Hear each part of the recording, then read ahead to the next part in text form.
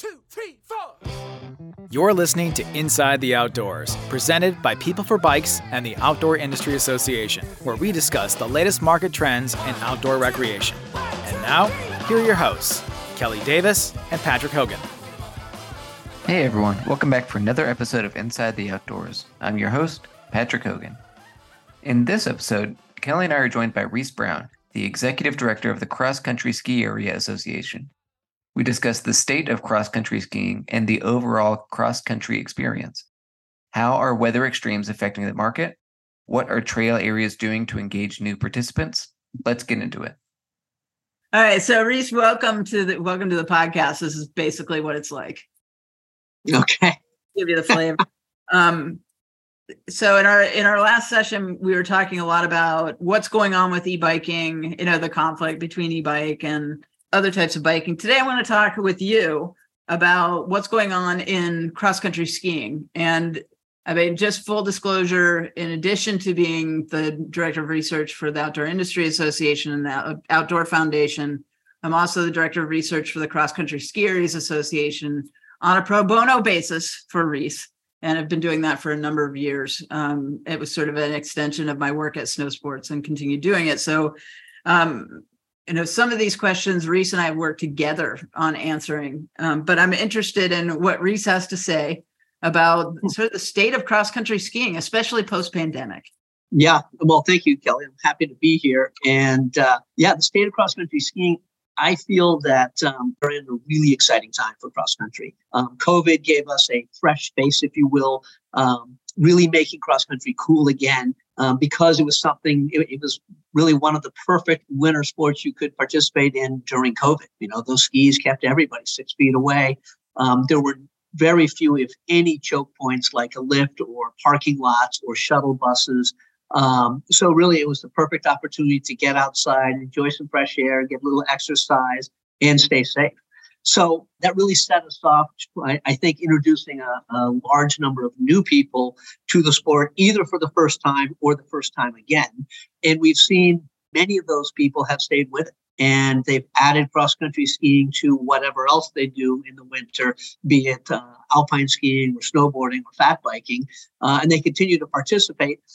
We are seeing that they're participating at a slightly less frequent rate, but we expected that. We're just happy to have them still with us. So it was a great boon for our suppliers. They sold a lot of equipment, and we've seen that number still, although it's dropped a bit, still stay well above the pre-COVID levels. So really, it's been great, and I think the best thing is there's a whole bunch of new people that are participating, and that's a great thing. They're outside the winter, and we couldn't ask for anything better than that. Yeah, I've heard people talk about cross-country skiing as something that they do when the downhill resort gets really crowded, which, some of the season pass dynamics mean that your resort's going to be super crowded on weekends. And if you've got a season pass, and maybe it's your home resort, you can go and ski maybe early or during the week, but you need refuge from crowds like that. And I've heard a lot of people say that they're going cross-country skiing to avoid heavy resort crowds and live serve downhill. Yeah, no, that's a really interesting point you bring up, Kelly, because we've seen it all for the, pre-COVID for years when it was, when the lifts were on a wind hold or it was super cold and they didn't really want to go cross-country skiing. You would see those alpine people showing up at the cross-country center with all their gear on. You knew they were going to sweat. But now, in addition to that, we're seeing, as you pointed out, on those busy weekends, your afternoon business will be as busy as your morning business because you're getting those people that are coming from Alpine and they're like, all right, I've done my runs. My knees are good. I'm going to go, do a couple Ks and get out in the woods and have a good time there. So we're definitely seeing that multi-sport person participating in multiple sports on a given day. So that's been another great piece for us. It has, and it's been great for outdoor because one of the things we found out about cross-country skiers, whether they're casual or core, is they're all outdoors all the time. I mean, 96% of them said that they hike, whether it's off season or in season sometimes. And they're heavily participating in biking and in several other sports, including things like pickleball, since we were talking about pickleball. Well, I think I'm starting to think everybody's just doing pickleball, but this whole season of this podcast is just going to have a pickleball subtext running through it. It's going to be a pickleball thread, which I'm thrilled about. It's an exciting activity. Kelly, I was going to ask what the top cross participation activities were, and it sounds like we're hitting them, right? You said hiking, cycling, yes, maybe some pickleball. Also, interestingly, road cycling. Specific. Okay. Yeah. We're going to have to put pickleball on our list there to really get the data, because it's only anecdotal at this point, but that would be interesting. Looking at the surveys, the consumer surveys that we've done for the last couple of years have been incredibly consistent with the audience stating, right around 95% of our audience hikes and walks. So really big numbers. And that number has shifted barely a point over the last couple of years. So really interesting. And I think the other piece, as Kelly pointed out, one of the questions we asked was, how do you identify yourself? And there was a list of, the multiple guesses there, and outdoor everything scored very high. It wasn't the endorphin junkies. It wasn't the hardcore. Outdoor everything, meaning that they do participate in anything. And they're, again, as a byproduct of COVID, people are getting outside to do whatever it might be, which I think is great. And we're seeing less of that hardcore, that hardcore person, not less of, but we're seeing, I guess, more of the outdoor everything, the regular person. So they're overshadowing the numbers of hardcores that used to be out there. The other one that certainly a lot of people clicked on was doing it with your pet. And, you can't really alpine ski with your pet, but you can definitely cross-country ski with your pet, provided your ski area allows it, but many do. So, the data has been fascinating, thanks to Kelly. Yeah, I've been threatening my dogs with a good time at cross-country center for quite a while. I figure with 3 of them, there's horsepower. Is there dog power? I have 3 dogs. I have 3 for sure. Power. Yeah. Well, you just timed yourself. I don't know. I'm definitely metal edging it. If they're pulling, you better be metal edging. Right. Which brings me to the next thing I want to talk about in terms of trends in snow sports that affects cross country and downhill, in fact, and is being driven in part by the season pass paradigm that exists now in lift serve downhill. But we've seen a pretty big increase in the number of people who are skiing backcountry.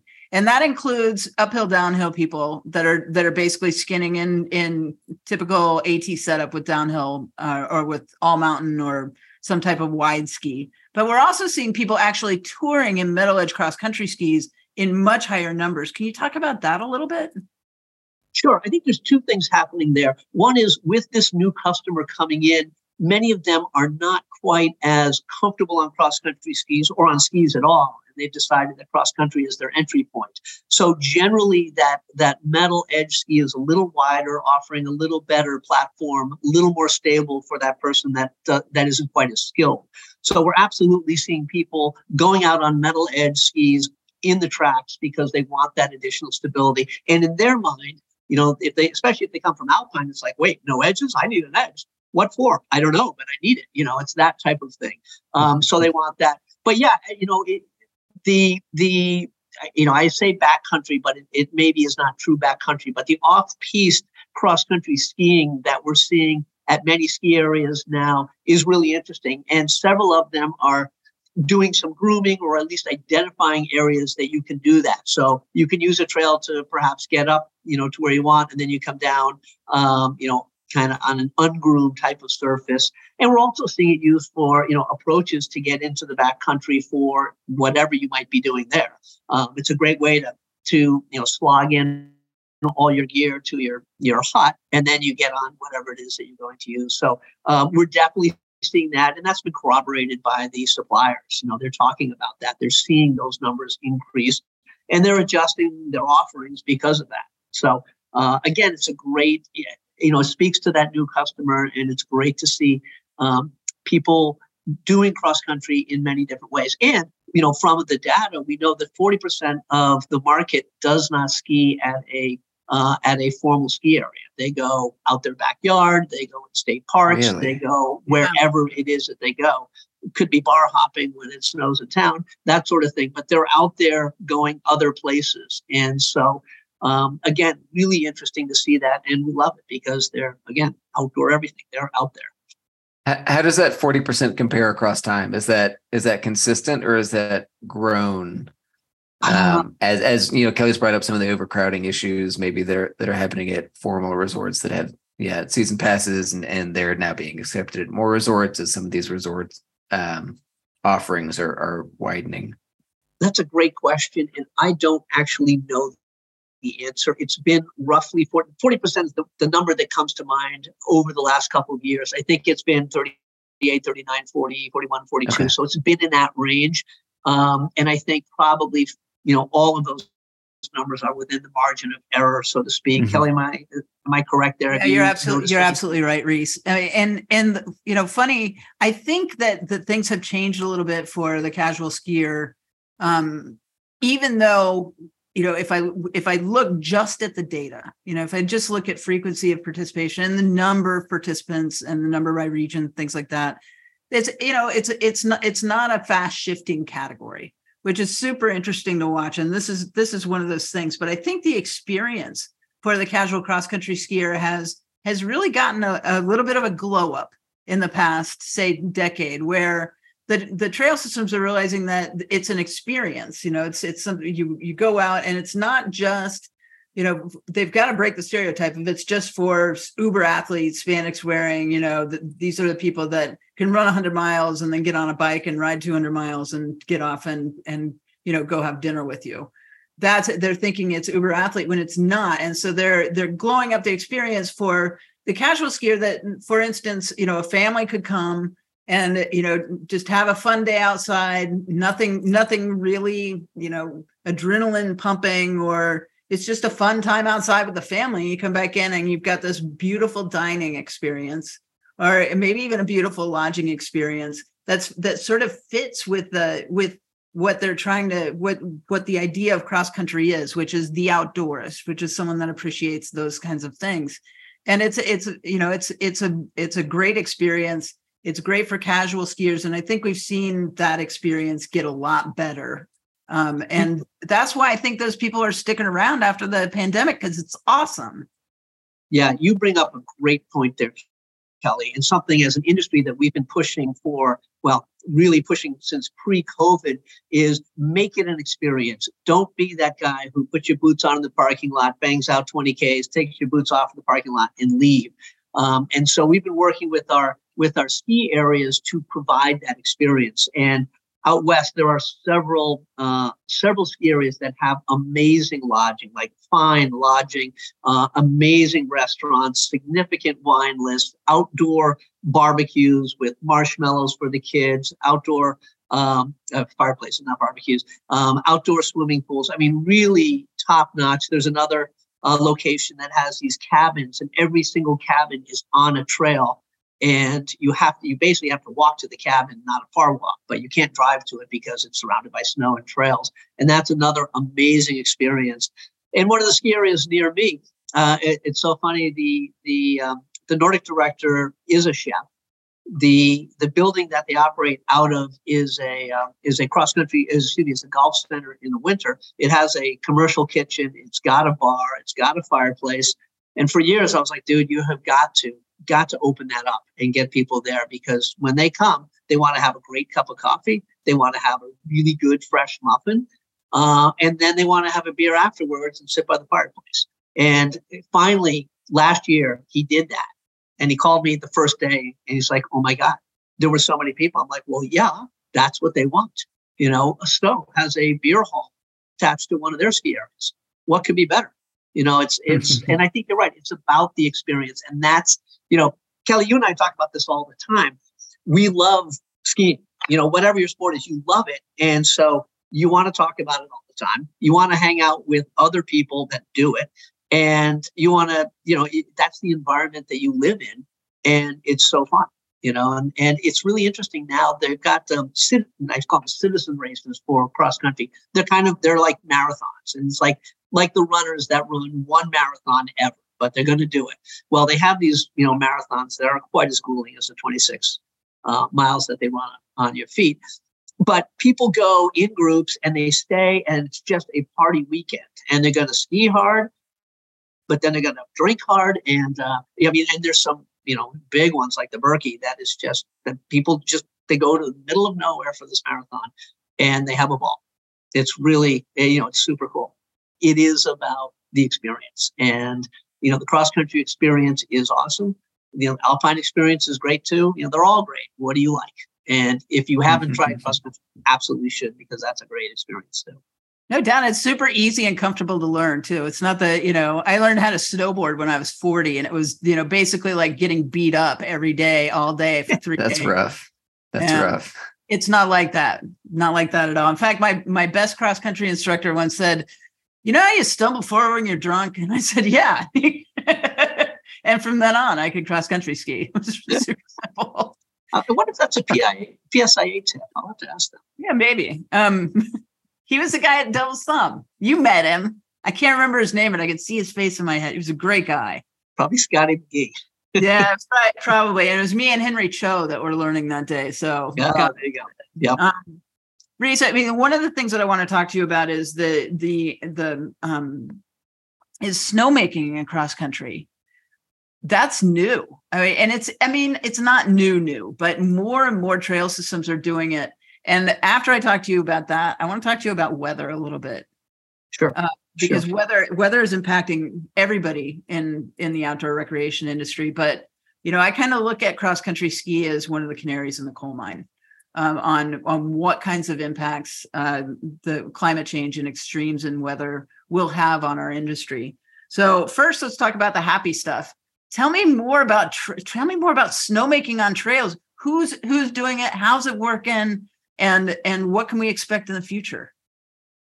Yeah, that's another great question. I would say cross country is probably 20 years behind the alpine market, where 20, maybe 30 years now. Every alpine ski area didn't have snowmaking. A bunch did, but there still were a bunch that didn't. Now, virtually every for-profit or every alpine ski area of significant size has snowmaking. We are not there yet as an industry, but boy, are we talking about it. And there are new systems going in every year, from massive systems where they're laying pipe and doing the whole thing, fixed guns all around a 5K or 10K loop. But there's also, and what I'm really interested in is the smaller systems. And I'm working with all of the snowmaking manufacturers to provide that option. Let's talk about one gun to start. Let's talk about a scalable system where you just have a couple hoses, you've got some power, and you've got a gun. And really, it's so important. If you've got a piece of snow and it's white, people will come, and they've seen that. And they will go around in circles like that hamster cage, because that's all, in early season, that's all there is, and super important. I remember one of our skiers is like, oh, we just have this little piece that we've blown, so we're going to reduce the ticket price. I'm like, why are you reducing the ticket price? You worked really hard to get that piece of snow, and you're the only one that has it. And everybody is going to go there regardless of that. It's such a great value anyway. And so that's been really interesting. And, we're seeing more ski areas do that. And, as I say to them, not only are you open, but if you're open, then all of your other profit centers, from retail, from lessons, from rentals, from food and beverage, are open also. And so you're in the game, you're making some money.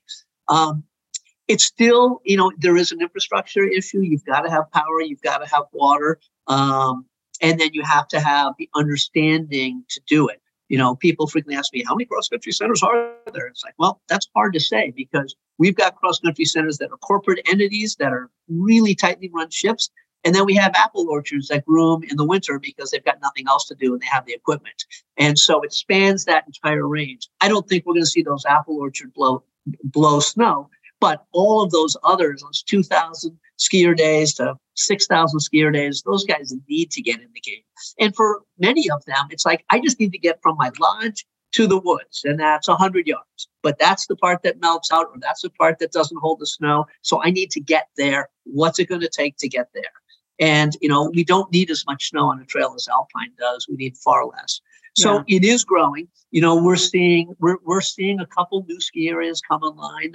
One in the Midwest actually two in the Midwest that have complete snowmaking plus paved trails for roller skiing. So they're looking at the whole gamut. So they're a year-round operation now, and it works. And people go there. And I think again, our industry needs to get a little more sophisticated so that we understand the ROI of snowmaking and how to make it work. But incrementally, we're getting there. And as I said, as an industry, we are putting a lot of effort into getting that information to our ski areas in a way that they can digest. I laugh because some of our ski areas will go to the snowmaking presentation. They've gone for the last 10 years that I've run.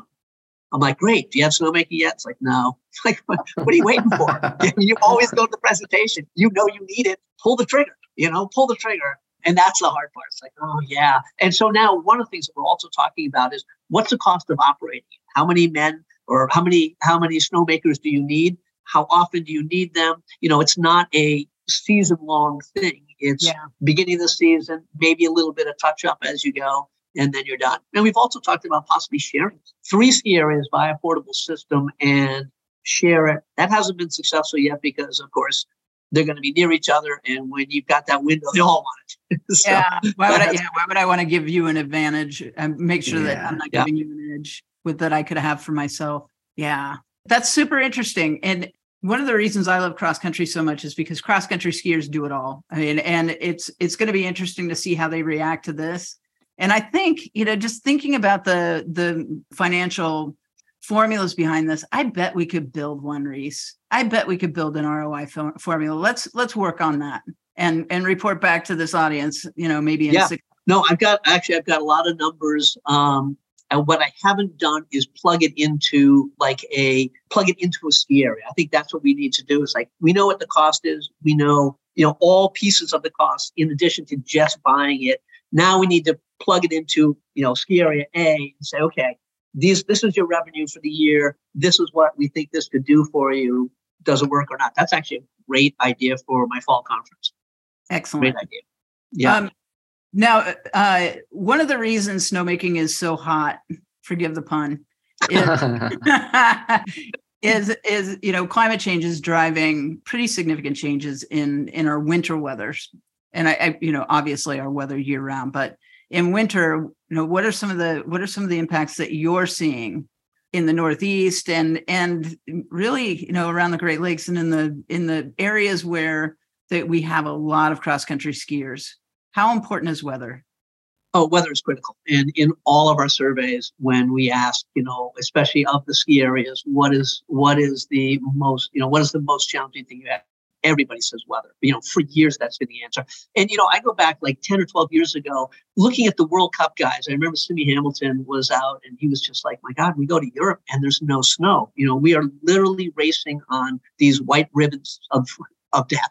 And that's absolutely it. There's nothing else. And so that really brought to my attention those early season races in Europe. I'm like, wait a sec, they always have snow in Europe, right? That's the place you go for snow.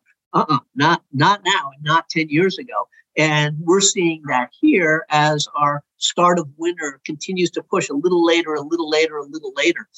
So it is absolutely impacting us. And, as an industry, I'm looking at, okay, how do we, what do we do with that? One is snowmaking, and get more people into snowmaking. But the other is looking at some of the ancillary I mentioned the ski areas in the Midwest and actually everywhere now are building roller ski tracks that are paved to still get people out there because this sport is very easy to also do in the summer or when there's no snow. But we're seeing it throughout the Northeast. Last winter we had a relatively late start to the season and then an incredible thaw during the winter. Incredible thaw such that the alpine areas were having brown spots. And, not only was there no snow and a lot of rain, there weren't snowmaking temperatures. So that's the other issue. You can have a great snowmaking system, but if the temperatures aren't there, you still can't make snow. So that's an issue. And then out west, we also saw too much snow. I mean, Park City, I think it snowed for 45 days straight. They're like, oh my God, it snows every day. People can't get here. The Pacific Northwest, California with all of that snow, they're like, we're closed. we don't know where to put the snow. The snow is in our parking spaces. We can't park the cars. So we have to limit the number of people that can come. I mean, it's an issue on both sides. So it's very much in our face. And interestingly enough, so many cross-country centers have always been concerned about climate change, or just about the climate, and being good to the land, good stewards of the land. And so there are cross-country centers that have big solar arrays. They're looking, they have heat pumps. They've got a lot of infrastructure that they've thought about. And unfortunately, snowmaking isn't really helping that. But I guess we can't have it all. But yeah, it is critical. And, I think what is our future, without being too grim. And I'm like, we can ski year round. It's just a little different, roller skis compared to snow skis.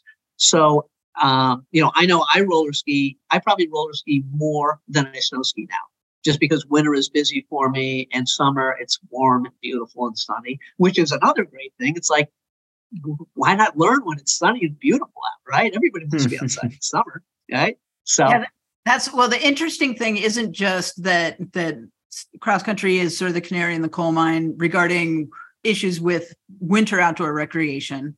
But what's interesting is watching how cross country as an industry, as a category has adapted, because nobody laid down and said, well, we can't ski anymore. There's no more, so we're making snow, using all kinds of technology and things that wouldn't be considered technology to keep our participant base, to keep them engaged, whether it's making sure we have snow on the trail or wine, in the lodge.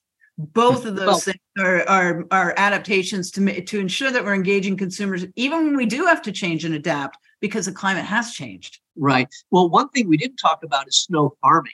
And that is something that cross-country ski areas have done for years. And that involves, placing fences so that you collect the snow that you do get, using your cat with its blade and blading that snow onto the track. When you do get a big snowfall, a lot of ski areas now, when they get a big snowfall, they're going to proactively move snow onto their trails because they don't need it in this field or that field. So push it all in, groom it. And then when the fields melt out, they still have a trail. Also, there's a tremendous, every cross-country center has some area that's south-facing, little bit of a hill, and it just melts out for that 10-foot or 20-foot spot. And so they go out there and they shovel and they do all sorts of things. We're looking now at some of that synthetic snow. Can you put that under the actual snow so when it does melt out, you still have a nice slippery surface that you can use? So you're right. The creativity is amazing.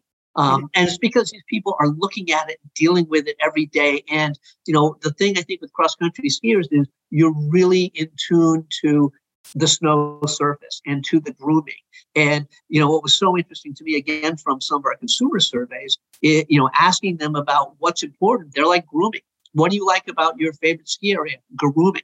I hear from skiers all the time. It's like after a rain event, the phone rings. It's like, hi, what are you guys grooming with today? Not are you open, but what machine are you using?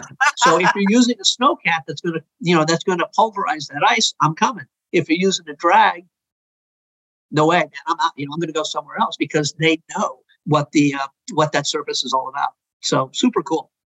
God, I've got like 80 questions left, and I haven't let Patrick ask a single one. But there's one thing I'm really interested in that I just have to ask you about before I ask you to, give you any information for people that are trying to get a hold of you and ask about cross-country skiing. But what are trail systems doing for season work? Are they thinking about what they can do with bikes and hikers and, just outdoor activity in seasons in which there's no snow on the trail?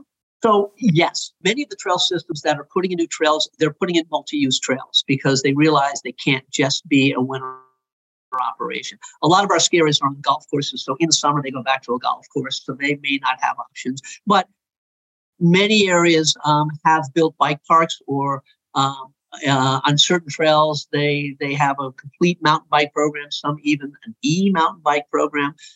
So yes, they are looking at that year-round operation. And many of them do multiple things. They already have kayaking. It could be just some kind of a summer camp or all sorts of things because they've got that infrastructure. The apple orchards go back to apple orchards, any of those that are kind of multi-use for another business, they go back to that. But they are looking at that. And again, if anyone who's building a new trail is thinking about, okay, how am I going to build it? Because it's way more important now. There's a lot of trail grooming in the summer. And we spend a lot of time as an industry talking about that. What does the surface look like? What are the cants? What do your drainage ditches look like? How do you prepare your off season for that melt out that comes in the winter so that you don't have a stream running across your trail? You have it running under the trail.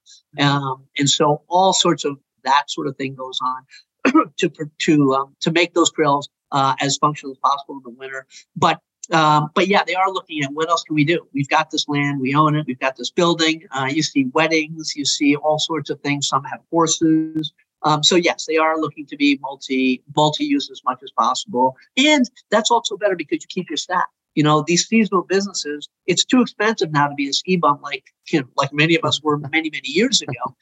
You can't afford that anymore. So you need to attract that young employee. You need to have some. Fly fishing is a big one. You see a lot of that, especially out west. So yeah, another great thing. So that's another thing. Consider calling your cross-country center for summer recreation. Hey, what have you got? What do you got going? Because every year new things are coming. Also, a good way to keep people engaged. And yeah, we know they're cross-participating. Right. They come there to mountain bike. Maybe they're going to say, hey, this would be pretty cool to visit in the wintertime. Maybe I will. Yeah. I mean, you love the trails in the winter, love them in the summer, and you got the same lodging, it's homey. Now I want to go cross-country skiing and stay at my favorite. What my favorite place is. I absolutely do. And I'll go. Reese, if somebody wants to learn a little bit more about cross-country skiing or trails at cross-country ski area, trail areas, or about cross-country skiing demographics, who can they call? How do they get in touch with you? Send them to my website. It's xcski.org. So cross-country, xcski.org. That is our consumer site. It has a listing of 200 ski areas around the country and Canada, as well as tips to get involved. Certainly my email and phone number are on that website. If they're looking for industry-specific information, we've got some fashion tips. There's a lot of really specific clothing for cross-country also, as well as the rest of the equipment. So that's kind of your one-stop shopping. And if you can't find it there, we're going to send you someplace where you can find every answer you want. Yeah. Outdoor. That's perfect. Yeah, we'll put a link in the episode description so folks can just click and go straight there.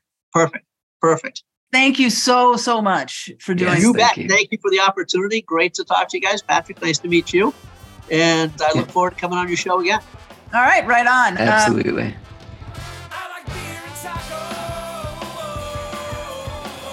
Thanks for listening to Inside the Outdoors, presented by People for Bikes and the Outdoor Industry Association. We'll see you next time.